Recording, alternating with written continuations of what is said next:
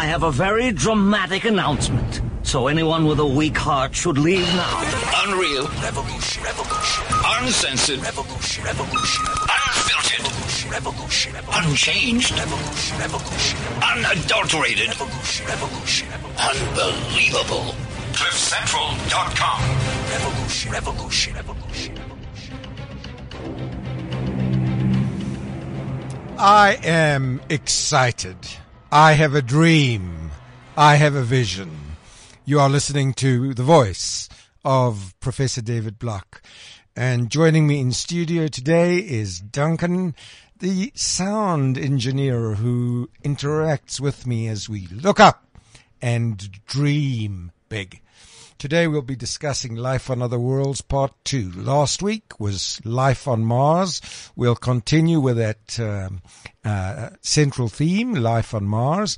And then I want you to join my magic spaceship as we start traveling to more distant worlds, not only Mars, but planets orbiting other stars. And we'll be looking at life, possible life forms around those stars. So this really follows on as a natural sequence from Life on Mars Part 1, and I'll be adding my personal thoughts to that before exploring the grander themes of life elsewhere in the starry vaults above. Professor David Block. My contact details are as follows. In studio, 0861 555 189, 0861 555 189, Twitter at CliffCentral.com, Facebook Cliff Central, WeChat ID Cliff Central, and that certainly is the most favorite route to go. And please feel free to reach us on any one of those media. So, the topic today is a sort of ET experience, but first let's just recap as to what we actually discovered with regard to water on Mars. And Duncan will be Googling something called Hale Crater, Hale. You can do it yourselves, please. Crater on Mars and water flowing down the slopes of Hale Crater on Mars. Now, I have been privy to some of the most remarkable imagery on the planet of Mars. Let us firstly recall this. We have landed on Mars many, many times. When I say we, I mean NASA. And when I say we, I'm excluding human beings. I'm speaking about robotic spacecraft, such as Spirit, such as Opportunity, such as Curiosity. Now, also, I urge you to Google Curiosity and Mars, and you'll see some of the most stunning images. Now, what is Curiosity? Curiosity is a robot, and this robot is busy traversing the landscape of Mars. In other words, it's like a taxi, a remote taxi, except, Duncan, it never gets a traffic fine. And the reason is that it never gets a traffic fine is, why, Duncan? There are no traffic officers on the planet Mars. So there's a lot of potholes. Well, that's really neat. Yeah, there's certainly a lot of potholes. So maybe they're living on the Gauteng budget, but that is quite right. Lots of potholes, zillions of them on Mars. So ideal for taxis here to go there. Rather, I think we should export them, Duncan. How about that? We just take all the taxis and say, guys, off to Mars you go. You charge whatever rates you wanna, and life is chilled on Mars.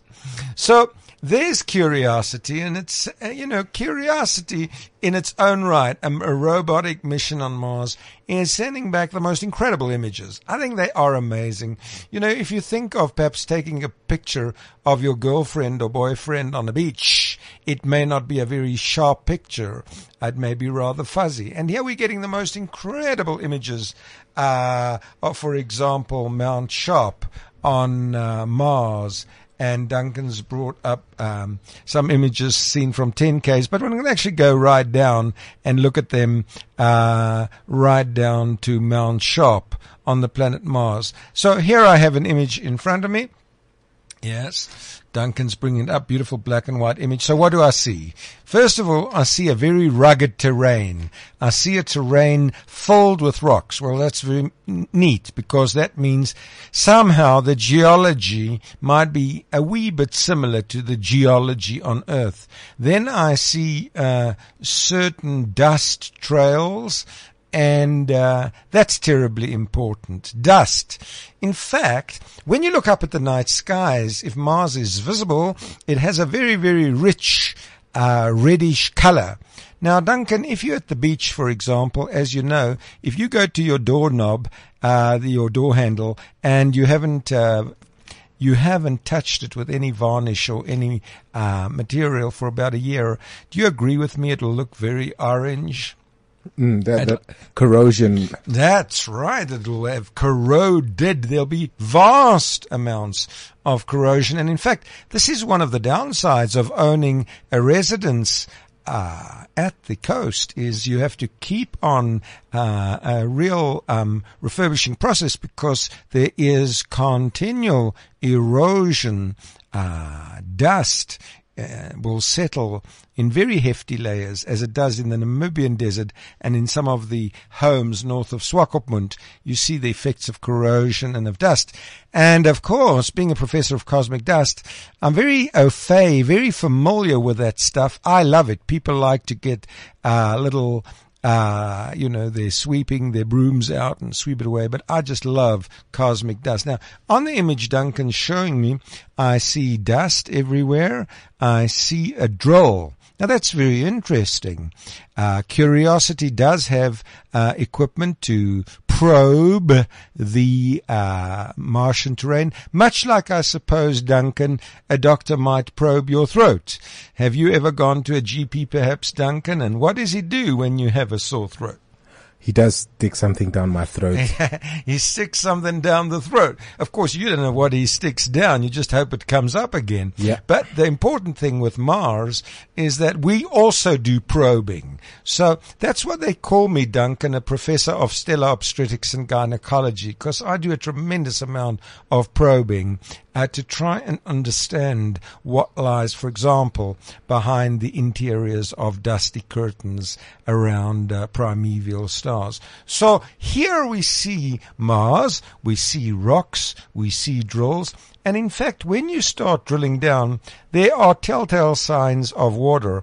But what is interesting about the latest find is that if you look at images of the Hale crater and the slopes of the Hale crater, you'll see that there's actually been water flowing down the slopes, but not only flowing down in the past tense, but flowing down now. And that is really the exciting part, is that to link up from last week, the Mars Reconnaissance Orbiter, we actually looked at water flowing down the slopes of Mars. And that is an incredible, that's why I was so excited last week and so excited today, because that takes one to the real cutting edge. I mean, let's just take it like this. If you had to rate which sport event perhaps was most significant, Duncan, in the last 3 years of your life, or 4 years, or 5 years, I don't want to put you on the spot, but which would be one of the highlights at least? I think the World Cup. The World Cup. Now, why? Because it captures your imagination. What were the emotions, Duncan, which you felt as, for example, Ronaldo would score his magical goals? Well, I would just be happy for him, ecstasy, like, yay, celebration. Absolutely. So there's a spirit of joie de vivre. There's a spirit of life. There's a spirit of expectancy. There's a vibrant spirit of hope. There's a spirit of exploration. There's a spirit of unfolding and mystery and just grandeur and splendor at the physique and the way the brain can coordinate itself to score the goal. Well, that's why we are so excited about this finding on NASA. In fact, it has been featured everywhere. I mean, I was astounded. What do they call this, Duncan, on Google? The Doodle. Google Booble. The Booble. All right. So there was a Booble. I don't know what this is, folks, but I know technology, and Duncan certainly will bring it up. But if you looked at the O in Google, it was red last week, and the guy was drinking a straw. And Gareth's come up with a very neat idea that they should have me with my heads in the clouds and with a little watering can. So we're working on that one.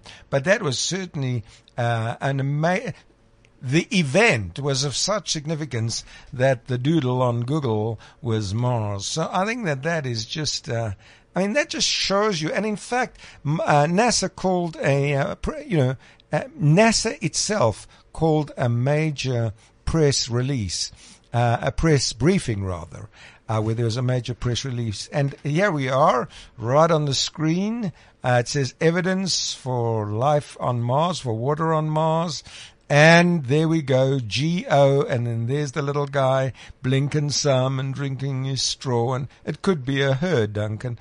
I have to be very politically correct, but Google has decided to celebrate them. I'm very glad my wife doesn't look like this, with craters on her head, Duncan. I think that would be terribly sad if I embraced my wife and she had craters on her head. But anyway, that's the best Google could do in its Dougal. And that is the magnitude of the event I'm talking about. I mean, I'm talking about mega stuff. I'm talking about stuff NASA called International Press Briefing. I'm speaking about stuff today which has been featured everywhere, on every major television from the BBC to CNN and so forth. Now, the excitement, of course, doesn't necessarily mean that there's another Gareth or Rena or Duncan there. But the point is this, is that we've discovered water flowing down the surface of Mars. Yes, Duncan. Is this water drinkable? That's a very, very interesting question. It depends on the kind of drink you like. Now, if you are asking me for a glass of nice, fresh water, Duncan, then the answer is no. But if you want to drink water from the sea, nice, salty water, you know what I mean, to clean out the tummy and throw up afterwards, then I can give you a sample of Martian water. That's very interesting. Is this water drinkable? It's really very, very salty. This was the point about it, Duncan, is in technical terms we speak about it as hydrated salts. In other words, salt mixed with water. So it's very, very salty. It's not the kind of water you and I would really chill on. It's a kind of water, I suppose, in a sense, you would swallow if you're swimming at the beach. But the important thing is, whenever astronomers discover water, they inevitably think about life. Now, I would go as far as saying that I would be very surprised if life existed on Mars today. Any life more sophisticated, Duncan, than very primitive prebiotic cells. Nothing. I would never, ever expect us to find another human being there because the conditions are simply not right. So you're saying that you would find microscopic life? I believe that in time, that is true. I believe that in time, once we've found hydrated salts and water flowing, it is certainly possible that there might be very, very primitive cell-like forms on Mars. That I would never exclude. But it takes a grand extrapolation, Duncan, to go from there to another Duncan. That's a whole different scenario. But the point really is without water, at least as far as we understand it, you cannot have life whatsoever. At least as far as I've emphasized, as far as we can understand it. So, why have we not gone there? Well, to pick up from last week, the problem is not technology. You know, I am amazed, Duncan, that I can be at a latitude near the North Pole. I've been there. You remember photographing the aurora? Oh, yeah. And I was at 70 degrees north. I was only 20 degrees away from the North Pole. And I could WhatsApp you. I could send you pictures. I mean, do you remember the interactions we had? I certainly do, Professor. That's right. And it was just so stunning. I mean, there I'm 20 degrees from the North Pole, and I can, send WhatsApps to my wife. I can send WhatsApps to Duncan. It was an amazing experience for me. I mean, that's the level of technology today. But, and here's the crunch. Do you want to be in a spacecraft, with not much space to move for a period of a couple of years? Now that's only getting to Mars and back. When we look at our second closest star, now the closest star to the Earth is of course the Sun, but when we look at our second closest star, Proxima Centauri, Duncan, if you were to travel at the speed of light, now I don't know, but is it true that someone was caught yesterday traveling at 207 kilometers an hour? I didn't hear that, Professor. Okay, well, I heard that. I don't want to mention names, but it is in the papers today, and whether it's true or not, I don't know. But that speed sounds high, but it's actually minuscule compared to speeds in astronomy. Light, that's a beautiful picture. Well, there you go. I mean, I think Duncan needs to be called a professor because he's brought up the psychology of isolation, confinement, and 24-hour Big Brother. Now that is it. And the byline is equally riveting. Those sent to live and die face on the red planet face untold risk of mental illness. Now just listen to this. Those sent to live and die on Mars face untold risk of mental illness. And that is, I could not do a better job than The Guardian has in summing that up. I mean, I think that website is something you must store for me, Duncan. I want to study this. It's really just so awesome. So, Mars, the psychology of isolation. Now, as you know, one of the features used in the apartheid regime to try and really derange you, in a sense, unsettle the mind, was confinement and solitary isolation. And I, in fact, remember those days when beloved Madiba and others suffered immensely so under the severest forms of isolation. Now, there are not many of us who could ever even begin to think of being in a cell like Nelson Mandela was for, over 20 years. Now, I didn't want to go down that line. It's a road which has very well been documented before. But what I do want to go down is this road: isolation for periods of your lifetime. Now, let's think of our second closest star, Proxima Centauri. If you had to boost your rocket engines, Duncan, to 300,000 kilometers per second, 300,000, not kilometers per hour, 300,000 kilometers per second. If you were to speed up your car, speed up your rocket, not to 200 kilometers per hour, not to 300 kilometers per hour, but to 300,000 kilometers per second, 300,000 kilometers per second, then, and only then, would you be traveling at the speed of light. And at the speed of light, traveling at 300,000 kilometers per second, it would take you 4 years there, Duncan, and 4 years back at the speed of light. Would it feel like 4 years though, Professor? Oh, that is awesome. Would it feel like 4 years? Well, the answer is, of course, no. Time actually starts slowing down. There's a famous paradox called the twin paradox. So, with regard to an observer on Earth, your clock would tick slower and slower and slower and slower. It's called the twin paradox. It's, something developed after Einstein proposed his theories of special relativity and so forth. And so, to you it would seem like 8 years, but actually, if you were on Earth and watching the event, it would be much longer, depending on what speed you're actually traveling. So Duncan's pulled this up right now, the twin paradox. So, in physics, the twin paradox is a thought experiment. There you are in special relativity involving identical twins. One stays behind on Earth, the other goes into a journey in space, and you compare clocks.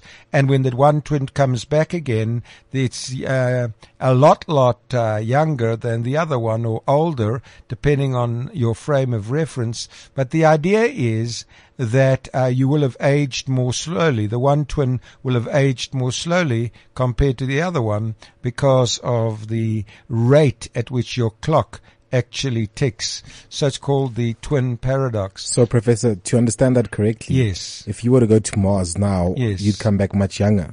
No, because we're not traveling near the speed of light. You've got to be traveling here at very high speeds. It's a thought experiment in special relativity. And special relativity, for special relativity to hold, we're looking at particles traveling very close to the speed of light. So that's the real point here, folks, is if we could travel near the speed of light at 300,000 kilometers a second, it would take us 8 years, but we can't even travel at a fraction. I mean, look, the fines today, you're going at 120, 200 kilometers per hour is regarded as stuff for which you get locked up. Now, we're not going at 300,000 kilometers a second, but we're going at a fraction of that. I mean, we're absolute minute fraction. So the point about this is as follows. We're facing the following. We're facing Duncan confinement, and we're facing isolation. Now, if you put those together, isolation and solitary confinement, not every person's mind remains stable. And that is the crucial point. There's other things too. There's a loss of privacy, which I think is terribly, terribly important. I mean, imagine this. It's just disappeared, but it's coming back again. Imagine this. Stress, fatigue, depression, anxiety. Now, the point is, Duncan, what would you do? I mean, let's suppose you and I were doing this together to Mars. Suppose you got anxious and you wanted to out. Suppose there's a mental illness setting in and you got anxious. I mean, suppose I was the person, let's put it that way. Suppose Professor Block was getting anxious in this little imaginary thought experiment and this imaginary spaceship with Duncan going to Mars. I mean, what do you do with me, Duncan? I strangle you to death, Professor. Well, that's right. You'd throw me out. And that's right. I mean, so the point is, suppose it's the Gareth Cliff crew. And so we've got Rena and Gareth and so forth. Then who do we throw out first? I mean, do we throw Jonna out first? I mean, who do we actually throw out? Maybe Sia for his love of parties. He'll find a party somewhere else on the planet Mars. I do not know. But the question is, if we are crew, like I just love being with a crew here, who do we throw out first? Now, the point is, you can never tell who will become the most stressed until you're in the craft. And that's the point. You can never tell who will become the most fatigued or the most depressed or the most anxious. None of us. I mean, I do not know how I would behave if I've got Big Brother for a year. I just don't know. I mean, it's literally Big Brother. It's literally, they are monitoring your heart rate. They're monitoring your pulse rate. They're monitoring brain activity. They're monitoring when you go to the loo. They're monitoring when you come out. They're monitoring every one of your vital signs is being tapped 24/7. You can't even kiss someone on the crew without your pulse rate perhaps zooming up. And, on Earth they're saying, wow, that was a wee little private kiss. But to Big Brother, nothing is private. Now, the point really is this. Duncan, what do you think? I mean, it's not technology which is the problem here, but it's a lack of privacy. How would you feel, Duncan, being monitored every single moment of every single minute of every single day, of every single hour, of every single second? Would you cope with that? I just don't know. I think, Professor, coming into the agreement of being sent to space, I would have to accept that I'm about to become property. And so as soon as I accept, Wow. as I accept that I am someone's Wow. property or NASA's property, Wow. it shouldn't bother me. Wow. Well, the interesting, I mean, that's an incredible thought, folks, is that, Duncan's just saying it's a question of being somebody's property. But then my question is, does David Block want to be NASA's robot? Because in a sense, I am their robot. Then I belong to them. I chill with them, but I'm not myself anymore in the sense that I have to do what they want me to do 24/7. Now, I don't know about yourself, but myself, I need time to walk. I need time to look up at the night skies. I need time to think. I need time to be with my wife. I need time to be with my family. I need time to be here on Cliff Central. I need time. And the point about being NASA's robot is the time is no longer your own. And that is where the problem lies, is the most worrying concern is that of mental health. Now, here's the rub, is that if one starts suffering from some severe anxiety, you cannot come home. That's the rub. And if you're suffering from severe stress, if you are stressed, Duncan, where do you go? To my bed. You go to your bed. Right. Now, imagine if the bed is you cooped up in this little rocket and you want to chill and you've got all these things, all these monitors on you. You can't relax. You can't be yourself. You can't go out.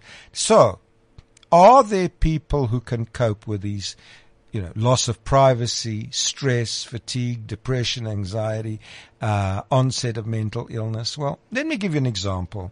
I had lunch a little while ago with an astronaut, and this astronaut's name was Steve Hoffman.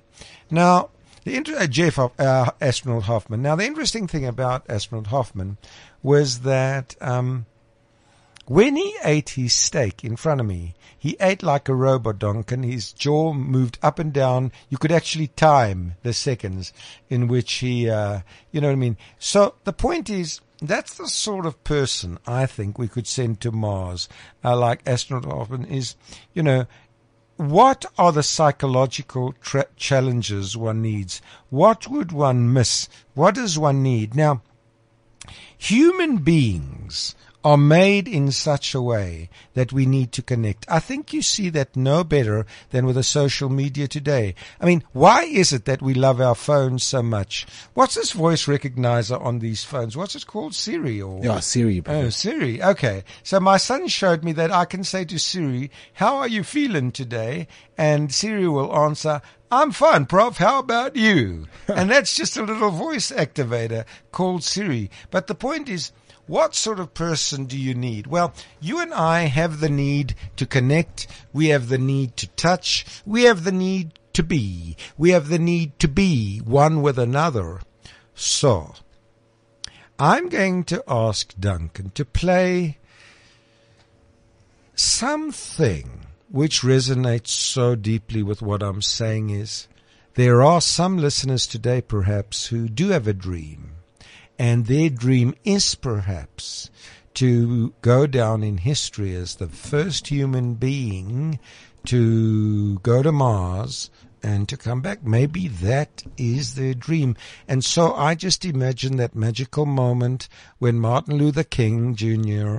Penned or spoke. It became one of the most quoted speeches in the entire regime of human existence. I have a dream, and I'm going to ask Duncan now if we could listen. Even though we face the difficulties of today and tomorrow, I still have a dream. Yes. It is a dream deeply rooted in the American dream. I have a dream that one day this nation will rise up and live out the true meaning of its creed. We hold these truths to be self-evident, that all men are created equal.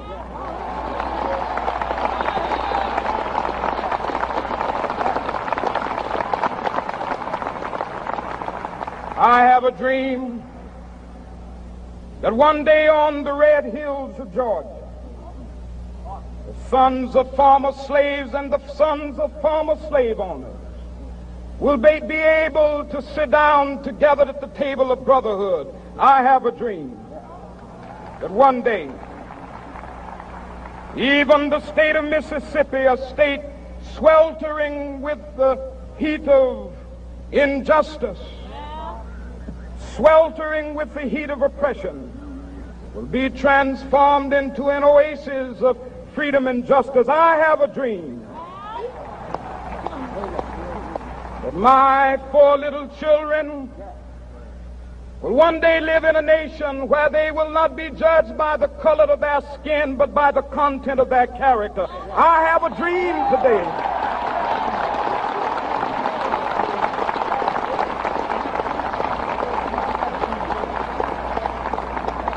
I have a dream that one day, down in Alabama, with its vicious racists, with its governor having his lips dripping with the words of interposition and nullification, one day right there in Alabama, little black boys and black girls will be able to join hands with little white boys and white girls as sisters and brothers. I have a dream today.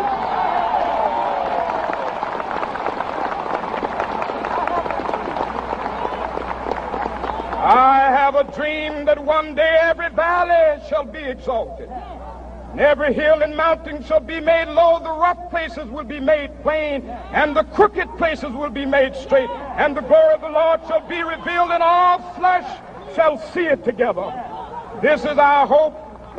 This is a faith that I go back to the South with. With this faith, we will be able to hew out of the mountain of despair a stone of hope. With this faith, we will be able to transform the jangling discords of our nation into a beautiful symphony of brotherhood. With this faith, we will be able to work together, to pray together, to struggle together, to go to jail together, to stand up for freedom together, knowing that we will be free one day. This will be the day. This will be the day when all of God's children will be able to sing with new meaning, my country, 'tis of thee. Sweet land of liberty, of thee I sing. Land where my fathers died, land of the pilgrim's pride. From every mountainside, let freedom ring. And if America is to be a great nation, this must become true. And so let freedom ring. From the prodigious hilltops of New Hampshire, let freedom ring. From the mighty mountains of New York, let freedom ring. From the heightening Alleghenies of Pennsylvania, let freedom ring. From the snow-capped Rockies of Colorado, let freedom ring. From the curvaceous slopes of California. But not only that. Wow, I have a dream. And of course, that dream resonates today, as Martin Luther King Jr.'s dream was to see mankind united. Young white boys holding the hands of young black children. Black and vice girls. versa. Black girls, Oh, that'd be absolutely so. Oh, I think it's just, and and the privilege is, Duncan, that you and I have lived through that. I think that's just so amazing, is that the man who welcomed me to his home several times, Nelson Mandela, is the man who held my hand. And I can never thank him enough, even in his legacy, for honoring me the way he did by naming our twin boys and embracing and caring and loving in a way which I just cannot forget. And that was really the enactment of Martin Luther King Jr.'s dream, but in our beloved country, South Africa. Now, why did we play that? Well, I also have a dream, and many people might have a dream, and their dreams, your dreams, might be to travel to the planet Mars. But, Duncan, how do you pronounce the first name of the caller here? Sibeko. Sibeko, yeah. So what does that mean, Duncan? Sibeko. Is there any meaning to Sibeko? I'll have to get back to you. Okay, Professor. he'll get back to me. I'm sorry. All I know is our twins were named Nkunkwezi and Kitile by Nelson Mandela. Nkunkwezi means star, and Kitile, I do know, means the chosen one, but I'm not sure. Yeah, it's true. Sibeko, if you want to tell me the meaning of your name, please just WeChat it to me. But he's got a brilliant question here today. Sibeko writes, Prof, do you think, now this is nice, Prof, do you think that if aliens were found, white people would still treat black people like third-class citizens? Or would aliens unite us like Martin Luther King Jr. Imagined? Well, here are the considered thoughts of the Prof on that brilliant question. To unite a person with another person really doesn't really matter whether there's an alien in your home or not. I mean, I don't know how I'd feel if suddenly an alien were to sit in my lounge. Duncan, how would you feel if you were chilling with your girlfriend, say, and someone really fuzzy and gooey and sticky sat down and he couldn't speak your language and he didn't look like you and he didn't think like you and he didn't walk like you. He was like a typical alien we imagine looks. What would you do, Duncan? I don't know. What would I do? What should I do, Professor? Well, that's right. You need to ask the professor, and he's thinking too, what should he do? Look, the point is this. If an alien were to, sit in my lounge for a second, I suppose one would try and communicate in a sense. I mean, you can't show him your mobile phone because he wouldn't know what it is. But I suppose to me, it would be an exploratory journey. In other words, it would not be uniting me, but it would be an exploratory journey. I'd like to know what makes this alien tick. What does he think of? Where does he come from? What's his home like? Does he also have a family? Does he also have a need of privacy? Or is he like a robot? I suppose I'd be asking questions all the time. But what I'm saying, Sibeko, is questions themselves don't unite. But there's a very sad tone to your question. And that is what I read here. Would we treat one another like third-class citizens? That really is terribly serious. Let me tell you how I believe we treat people as third-class citizens. Let me just tell you. When I'm in somebody's presence, and for example, they're on their phone all the time, then, Duncan, I don't feel like a first-class citizen. I don't know how you feel, Duncan, if you're sitting over a meal and someone's on their phone all the time. Unappreciated. You feel unappreciated. And, many people spoke about the Mandela magic. What was it? Let me tell you. He gave you attention. That is right. That's exactly right. He listened to me. He didn't make any assumptions about me. He listened to the person, David Block. He gave me his undivided attention. And Duncan, if he had 1 hour and he said it was 1 hour, he would not give me 50 minutes, neither would he give me 1 hour, 20 minutes, but he'd give me the allotted time. And that to me made me feel so special. So the question really is, Sibeko asked, would we treat people as third-class citizens? I suppose we'd have to make our aliens feel at home, but I don't believe aliens would solve any of our problems. I think we've got enough already.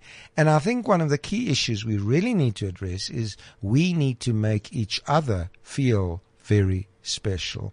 Now, there are people who are very gifted at this, and I can think of no one better to start with than beloved Madegebe himself. That's why I just love visiting him.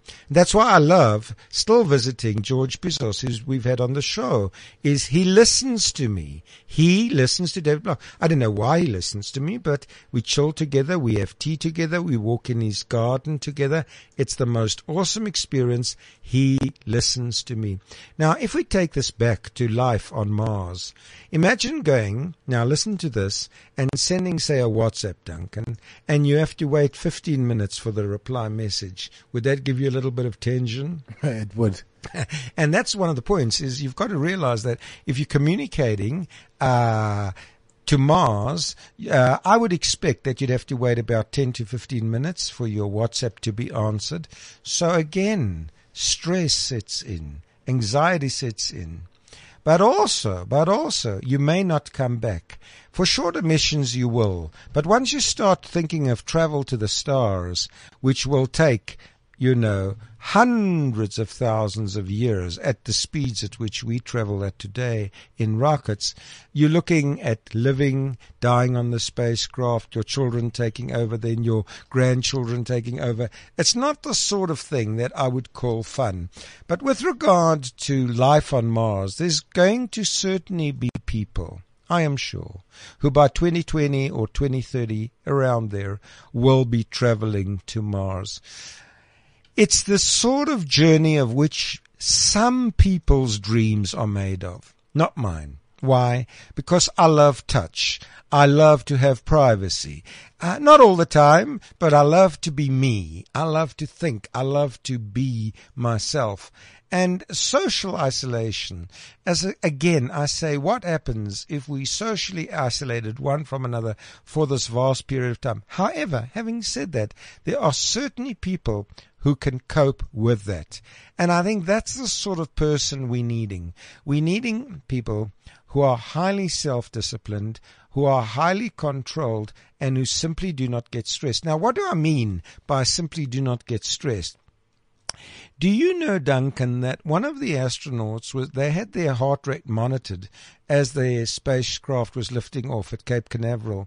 And this is true. His pulse rate, as the rocket left the Earth, his pulse rate was exactly the same as when he was chilling, watching television with his wife in the lounge. How's that for zero stress? It's remarkable.